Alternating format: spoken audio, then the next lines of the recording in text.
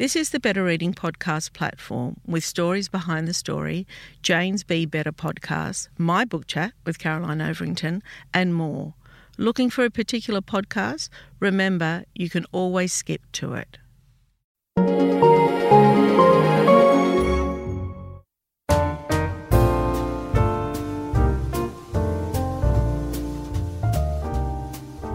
Welcome to the Better Reading Podcast, Stories Behind the Story, brought to you by Belinda Audio. Listen to Belinda audiobooks, anywhere, everywhere. Hi, this is Cheryl Arkle for the Better Reading Podcast, Stories Behind the Story. We talk to authors about how they came to tell us their story. Craig Silvey, welcome to Better Reading. It is my honour and privilege to be here. Thank you so much. Yeah, well, I think it's my honour. I really feel as though we should have a drum roll. And here's Craig Silvey. Well, that was terrible drums. But here you are, new book. What is it, 10 years later, Honeybee? It's 10 years later. That's absolutely right. Yeah, it's frightening to think about that, isn't it? Yeah, it is. For those that don't know Craig, he's an award-winning author and screenwriter from Fremantle, Western Australia. His critically acclaimed debut novel, Rhubarb, was published in 2004. His best-selling second novel, Jasper Jones, was released in 2009 and is considered a modern Australian classic. Published in over a dozen territories, Jasper Jones has won awards in 3 continents, including an International Dublin Literary Award shortlisting, a Michael J. Prince Award honour, and a Miles Franklin Literary Award shortlisting. Jasper Jones was the Australian Book Industry Awards Book of the Year for 2010. Now, Craig, 10 years later, as we just said, returns with his third novel, Honeybee. Craig, as I said just before we started recording, wow, it doesn't happen that often that a follow-up to a bestseller is going to be another bestseller. Oh, well, I'm pleased to hear you say that with less than a week to go to release. I could do with that kind of confidence. That's good to know. Yeah. Yeah. Well, I mean, everyone that's read it in our office has loved it. I loved it. Oh, that's wonderful. You certainly capture the voice, the coming-of-age voice, the voice of young people in a way that is just, how can I describe your writing? It's powerful in its simplicity, I think. And your storytelling it's full of emotions.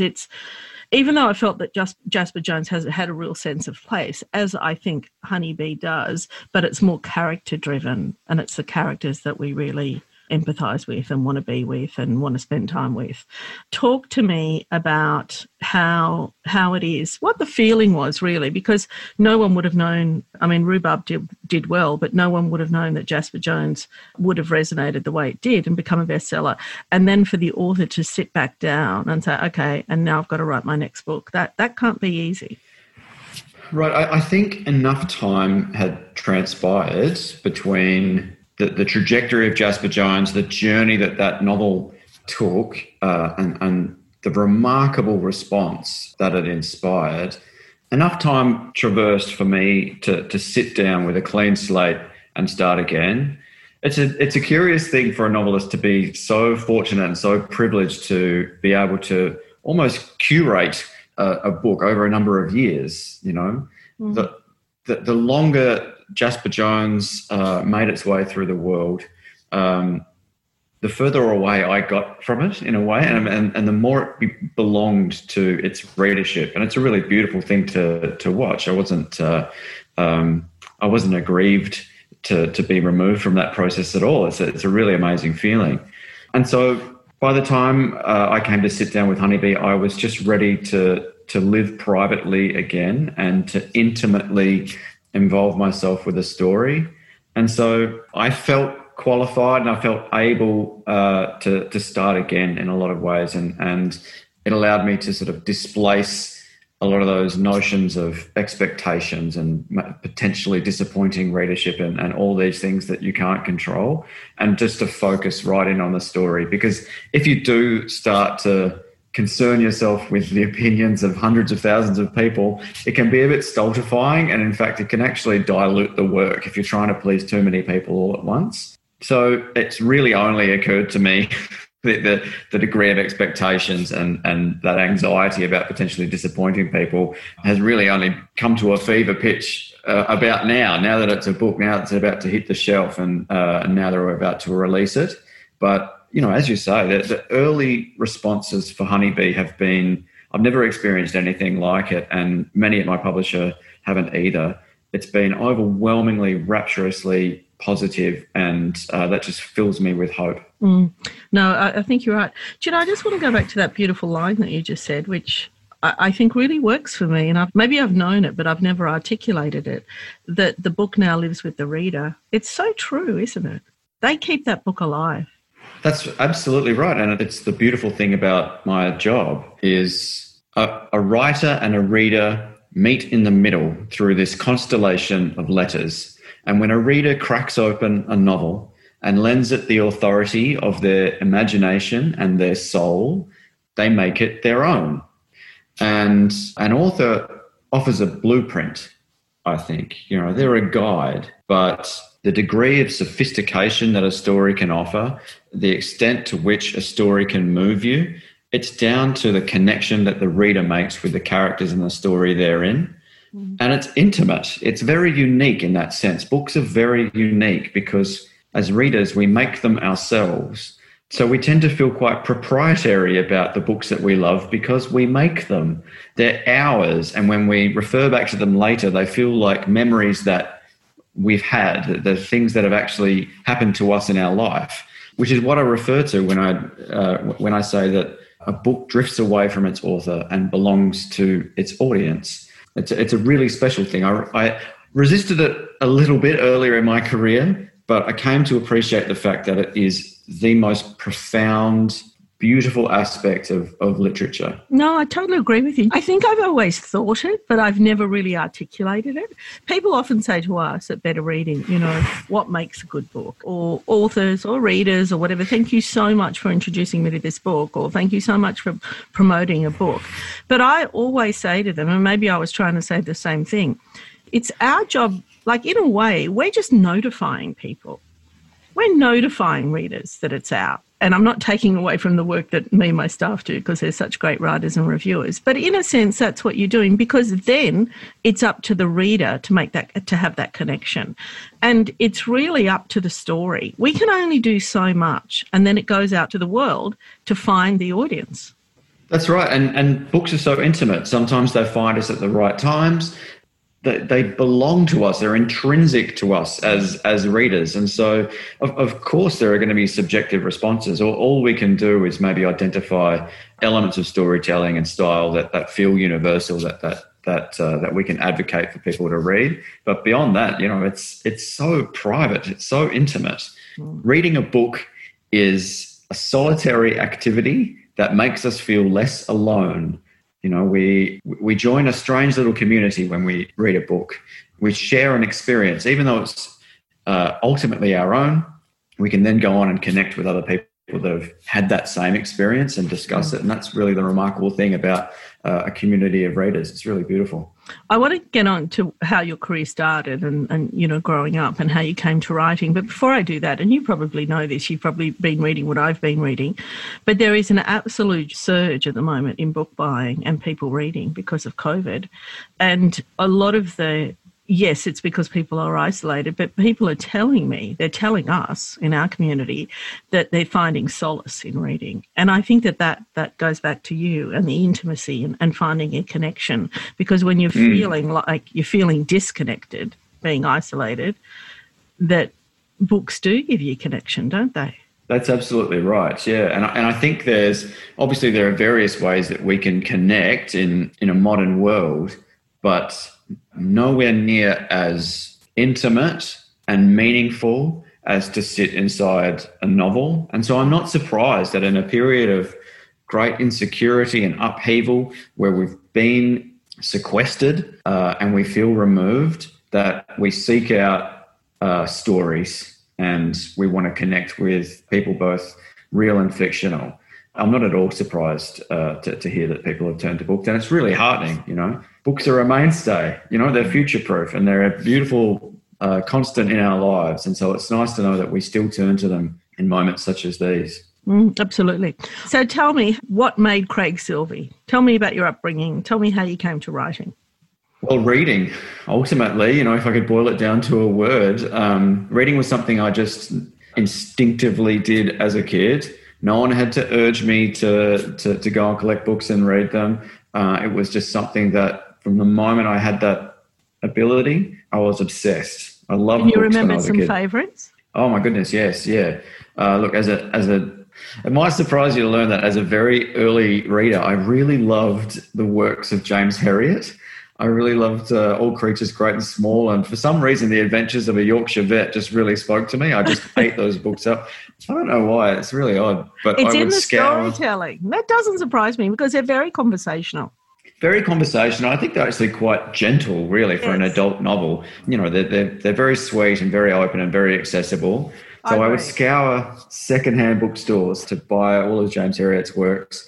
But obviously I read younger fiction as well, from Ruth Park to Paul Jennings. I loved Paul Jennings, and Roald Dahl and Enid Blyton, Judy Blume. All these books were very dear to me. There was one book in particular that I've always remembered, and I picked it up speculatively from our school library. I think I must have been maybe 8 or 9 years old, and it introduced me to a raft of feelings that I'd never experienced before. And I mention it because there are some dovetails with Honeybee. And that book is called Goodnight, Mr. Tom by Michelle Magorian. And it's about a friendship that blooms between a young boy from London who travels up north during the Blitz to go and stay with a sort of old crotchety widower called Mr. Tom. And the two, the child called Will is quite damaged and neglected, and he very slowly becomes part of this community. And as a kid, it just really ripped me wide open. I was able to kind of appreciate what the world was like for other kids that didn't share the same background as I did. So that was a special book. I read that a whole bunch. I read everything and anything. I loved the classics. I loved Mark Twain when I was a kid. I adored Mad Magazine. I read a bunch of those. Had you read To Kill a Mockingbird? I encountered that book, I think, for the first time when I was 14. Yeah, and because when I finished reading Jasper Jones, that's what I thought of. Right. Yeah, it's been an impactful book on my life, and I go back to it quite often, actually. And it changes with every read. You strip away another layer of maturity and sophistication each time you go back to it. And it's strange to go back as an adult and see who you connect with now. When I read it the first time, obviously I was very tight with Scout. But the older I get, the more I go back to that book, I feel so aligned with Atticus and the difficulties that he faces and the challenges that he's under. It's as perfect. It's as close to perfect as a book has ever been, and the lessons therein are not a bad ethical groundwork to live your life by. So you're a great reader, and while you were reading, did you ever feel that you were going to be a great writer? I'm not sure about great writer, but the moment I realised that I could make something up, that I could tell a story, give it to somebody else, and to have them experience or go through the same processes that I did as a reader, that I could gift that to somebody else. Even as a kid writing little stories, it was absolutely awe-inspiring. It just made sense to me, and it's just something that I did constantly. It wasn't until I was in my sort of early teens, around about 14, that I determined that being a writer, that writing was going to inform the entirety of my life, and it was going to be an enduring passion that I would dedicate myself to. And that's essentially what happened. Was that a conscious thought? Well, what happened was that there was a novelist who came to our high school and spoke, and his name's Glyn Parry. He's a young adult writer. And it was the first time that I'd ever met or encountered a writer, a real writer before. And just the simple fact of him kind of just clarified to me that writers weren't distant deities. They were real people who sat down in a room and made a living out of telling stories. And it just confirmed to me that's who I was, and that's what I had to do. And so when I was 14, that's what I determined would be the trajectory of my life. I saved up to buy a computer. I was living on an orchard. I grew up on an orchard. And so I spent many, many hours picking apples and packing apples and thinning apple trees and pruning to afford a computer to write this novel. And I spent 18 months on it, and it was awful. But I got back in touch with that writer. I contacted Glyn, wrote him a very impassioned letter signaling my intent and my dedication to literature and letters. And, we struck up a correspondence, and he was enormously influential in my life. He gave me the belief to continue on, but he never lied to me. That book that you wrote at 14 that was awful. Yeah. Don't you think that that's called practice? Oh, goodness, yeah, I don't regret writing it. And the older I get, the more I'm aware that it's kind of remarkable that I sat down and very discreetly, Cheryl, no one ever knew what I was doing. Why was it a secret? It was, for me, books have always been, reading and writing have always been something that I've done on my own. And I felt the need, well, certainly not now, but as a younger person, I grew up in a rough town, and talking about loving books and reading and writing them was not the done thing. It was a recipe for disaster. It certainly didn't up the stakes of my social currency. And so I just learned to be quite secretive. Not even with the girls? Oh, God, no, nobody. Nobody. Because I would have liked to have met a 14-year-old writer. Well, I wish I could go back in time, Cheryl. I mean, I wish I'd known this. Yeah, that's right. Okay. I missed an opportunity. Yeah, that's right. Absolutely. So after that, how did your career pan out from there?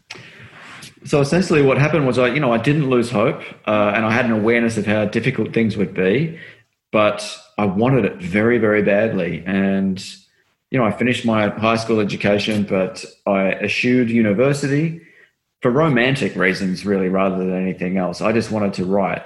And so I started working on notes for my first novel, Rhubarb, when I was in my last year of high school. So I was 16. Yeah, wow.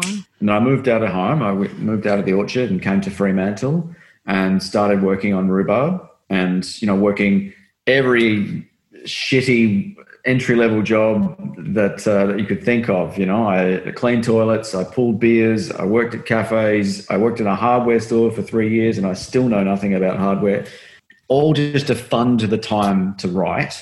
And Rhubarb took me 3 years, and it took me another 12 to 18 months to find the right publisher. What point did you know you had something with Rhubarb? Oh, I'm not sure I ever did. No. That book was my apprenticeship, really. I was sorting myself out. I was learning my voice. I was experimenting and trial and erroring my way to structuring a novel.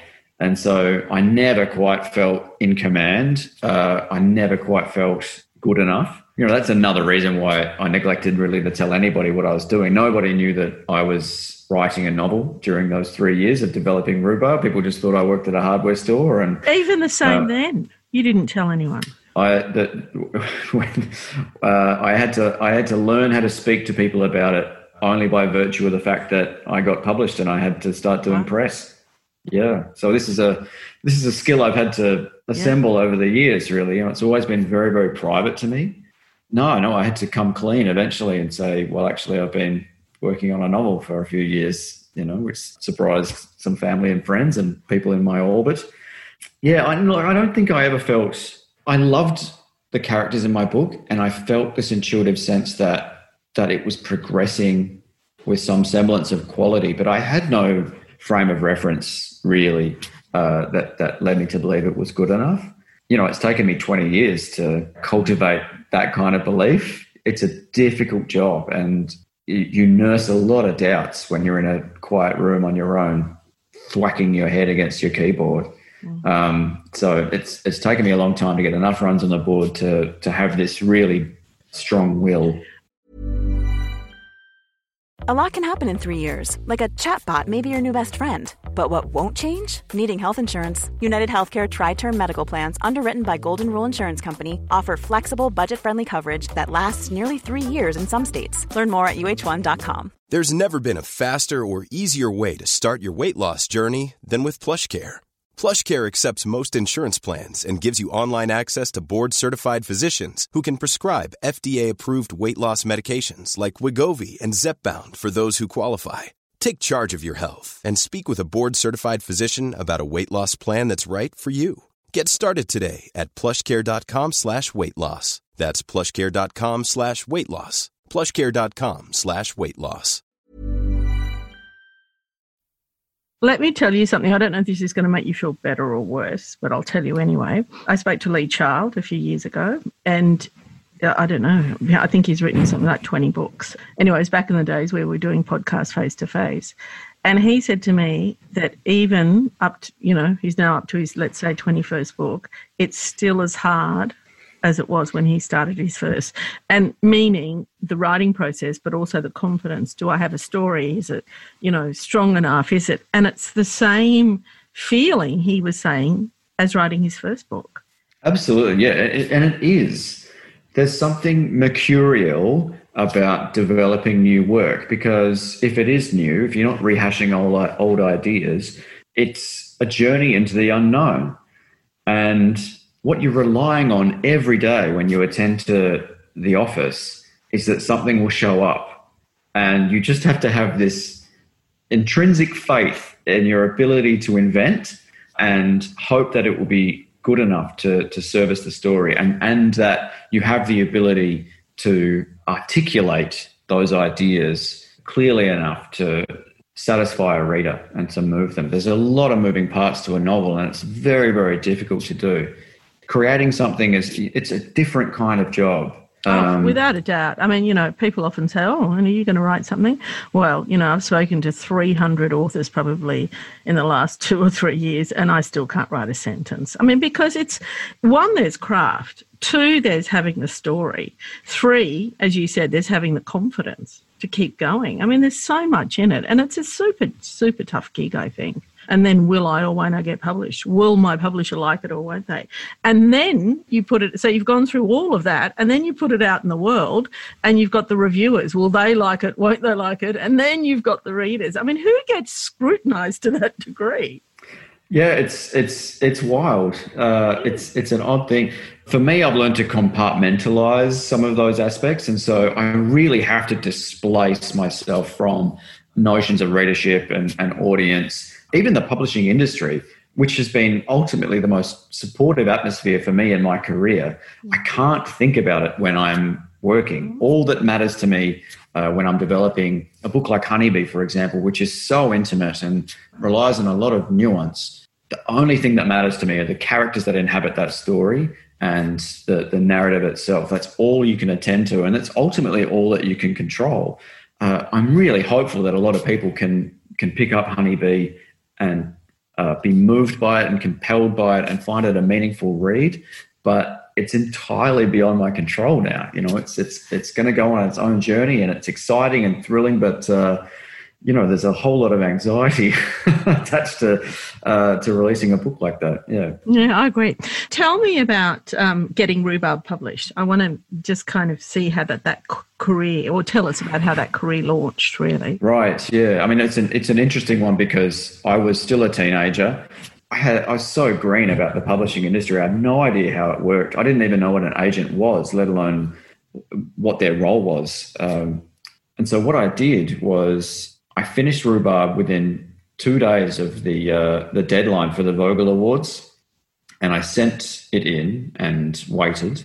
And fortunately, obviously I didn't win. I was robbed. But I made a short list that the judges sent on to Alan Unwin, as fates may be, for further scrutiny. And it landed on the desk of a really wonderful editor there who couldn't quite get it up the chain. They wouldn't quite support it enough, but she solicited it to other publishers and sent it around. And so for a year or so, I continued to get very lovely but deflating rejections. And it wasn't until I reconnected with Glyn Parry, who was the author that came to my school, and he read my manuscript and was very kind about it. And we went to an industry event here in Fremantle, actually, and he introduced me to Ray Coffey, who was an editor at Fremantle Press at the time. And he pulled Ray up and he said, "Ray, you need to read this kid's manuscript." And then Glyn said, "He's the next Tim Winton. Oh, wow. You need to get onto it." So I sent Ray the manuscript the next day, and Ray had it for a weekend, and he offered me a contract on the Monday, and it validated all that work. And I have the greatest affection for Fremantle Press and the role they play in publishing here in Australia. They've launched so many careers, and they're a great company. They do such a great job. Such a great job. Yeah. Yeah, they punch well above their weight. Yeah. And so that was where Rhubarb was born. And how did that feel to finally be published? Oh, my goodness. It was thrilling, exciting, validating, gratifying. You know, it was just amazing to have that opportunity to, you know, I'd walk into bookstores as a teenager and go to the S section and see where I'd fit on the shelf and dream about it. I love that. You know, and I'd see who I'd be fitting between and where I might one day be. And it was such a great motivator. And to have that ambition realised, I mean, I still feel it's so special. You know, I'm being sent photos and window displays and just these amazing degrees of support by booksellers in Australia. And it just gives me this same giddy thrill, you know. It's just the most amazing thing. So it was incredible to have an idea that I had, a manuscript that I'd written, now exist as a book, as a noun, something that you could hold and a reader could share in. That was incredible, yeah. I'm just thinking about Jasper Jones, which was your next book. How many years between Rhubarb and Jasper Jones? So it would have been 5 years, yeah.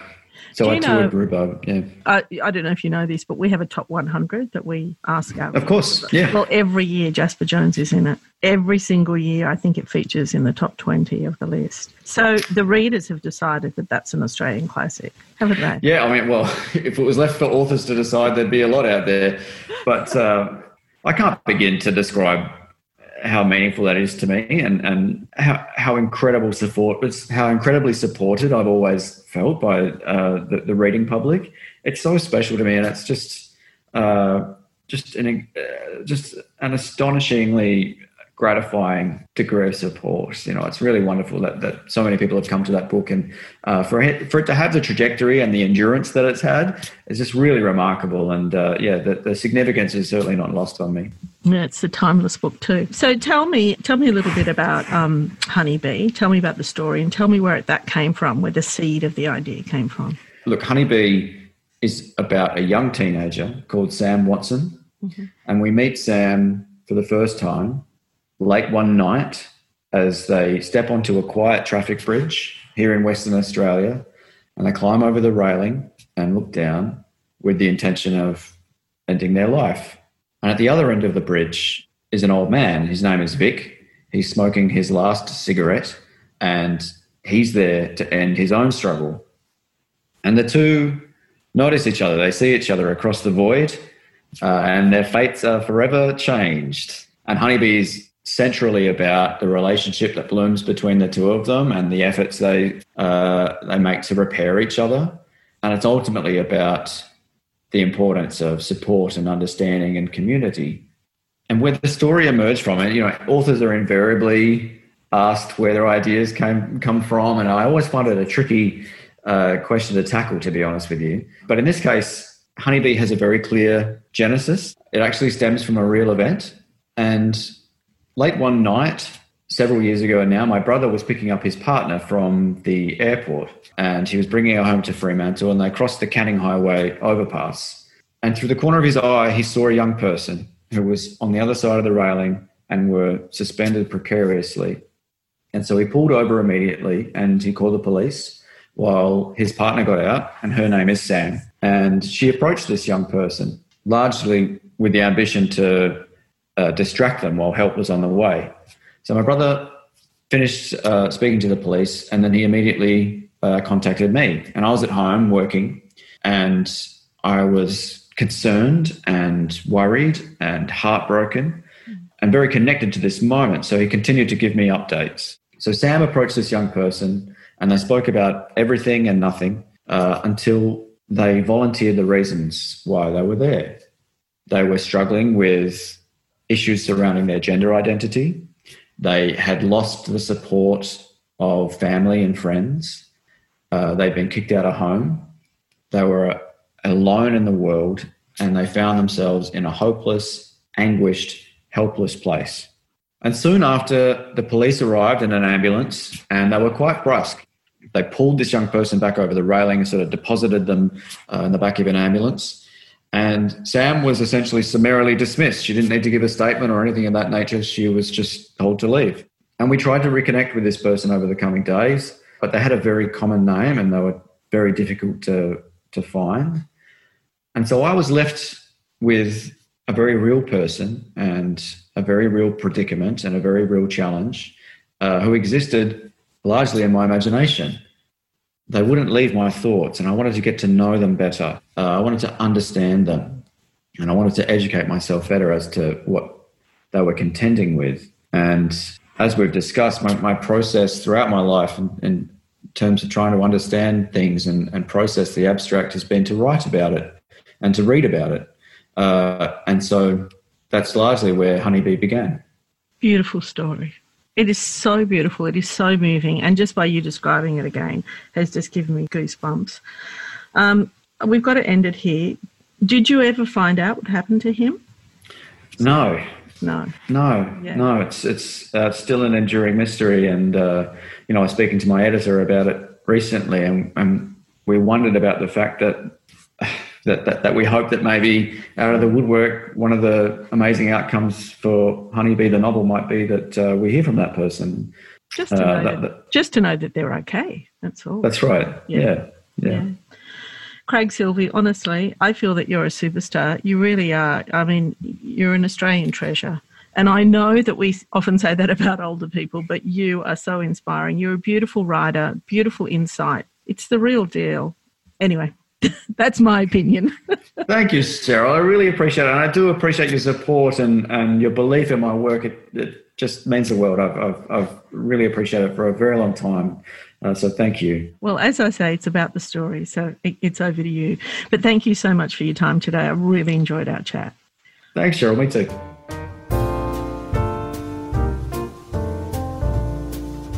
If you'd like more information about Better Reading, follow us on Facebook or visit betterreading.com.au. This podcast is proudly sponsored by Belinda Audio. Belinda audiobooks are available on CD and MP3 from online booksellers and bookshops everywhere, or you can download from Audible, Google Play or the iBook Store.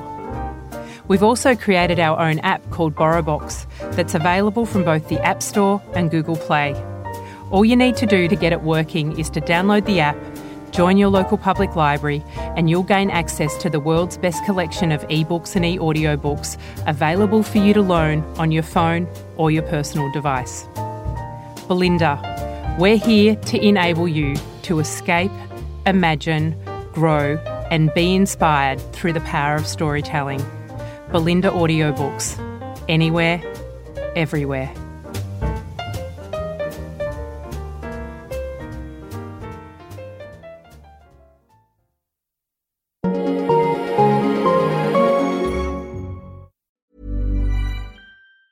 Ever catch yourself eating the same flavorless dinner 3 days in a row?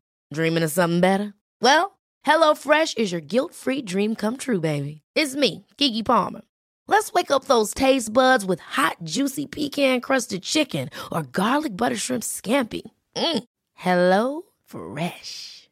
Stop dreaming of all the delicious possibilities and dig in at HelloFresh.com. Let's get this dinner party started. Hey, it's Paige DeSorbo from Giggly Squad. High quality fashion without the price tag. Say hello to Quince. I'm snagging high-end essentials like cozy cashmere sweaters, sleek leather jackets, fine jewelry, and so much more. With Quince being 50 to 80% less than similar brands. And they partner with factories that prioritize safe, ethical, and responsible manufacturing. I love that. Luxury quality within reach. Go to quince.com/style to get free shipping and 365-day returns on your next order. Quince.com/style. When you make decisions for your company, you look for the no-brainers. And if you have a lot of mailing to do, Stamps.com is the ultimate no-brainer. It streamlines your processes to make your business more efficient, which makes you less busy. Mail checks, invoices, legal documents, and everything you need to keep your business running with Stamps.com. Seamlessly connect with every major marketplace and shopping cart. Schedule package pickups and see your cheapest and fastest shipping options from different carriers, with rates up to 89% off USPS and UPS rates. And with the Stamps.com mobile app, you can take care of mailing and shipping wherever you are. Make the same no-brainer decision as over 1 million other businesses with Stamps.com. Sign up with code PROGRAM for a 4-week trial, plus free postage and a free digital scale. No long-term commitments or contracts. That's Stamps.com. Code PROGRAM. If you enjoyed this podcast, leave us a review and check out the other podcasts on the Better Reading Network.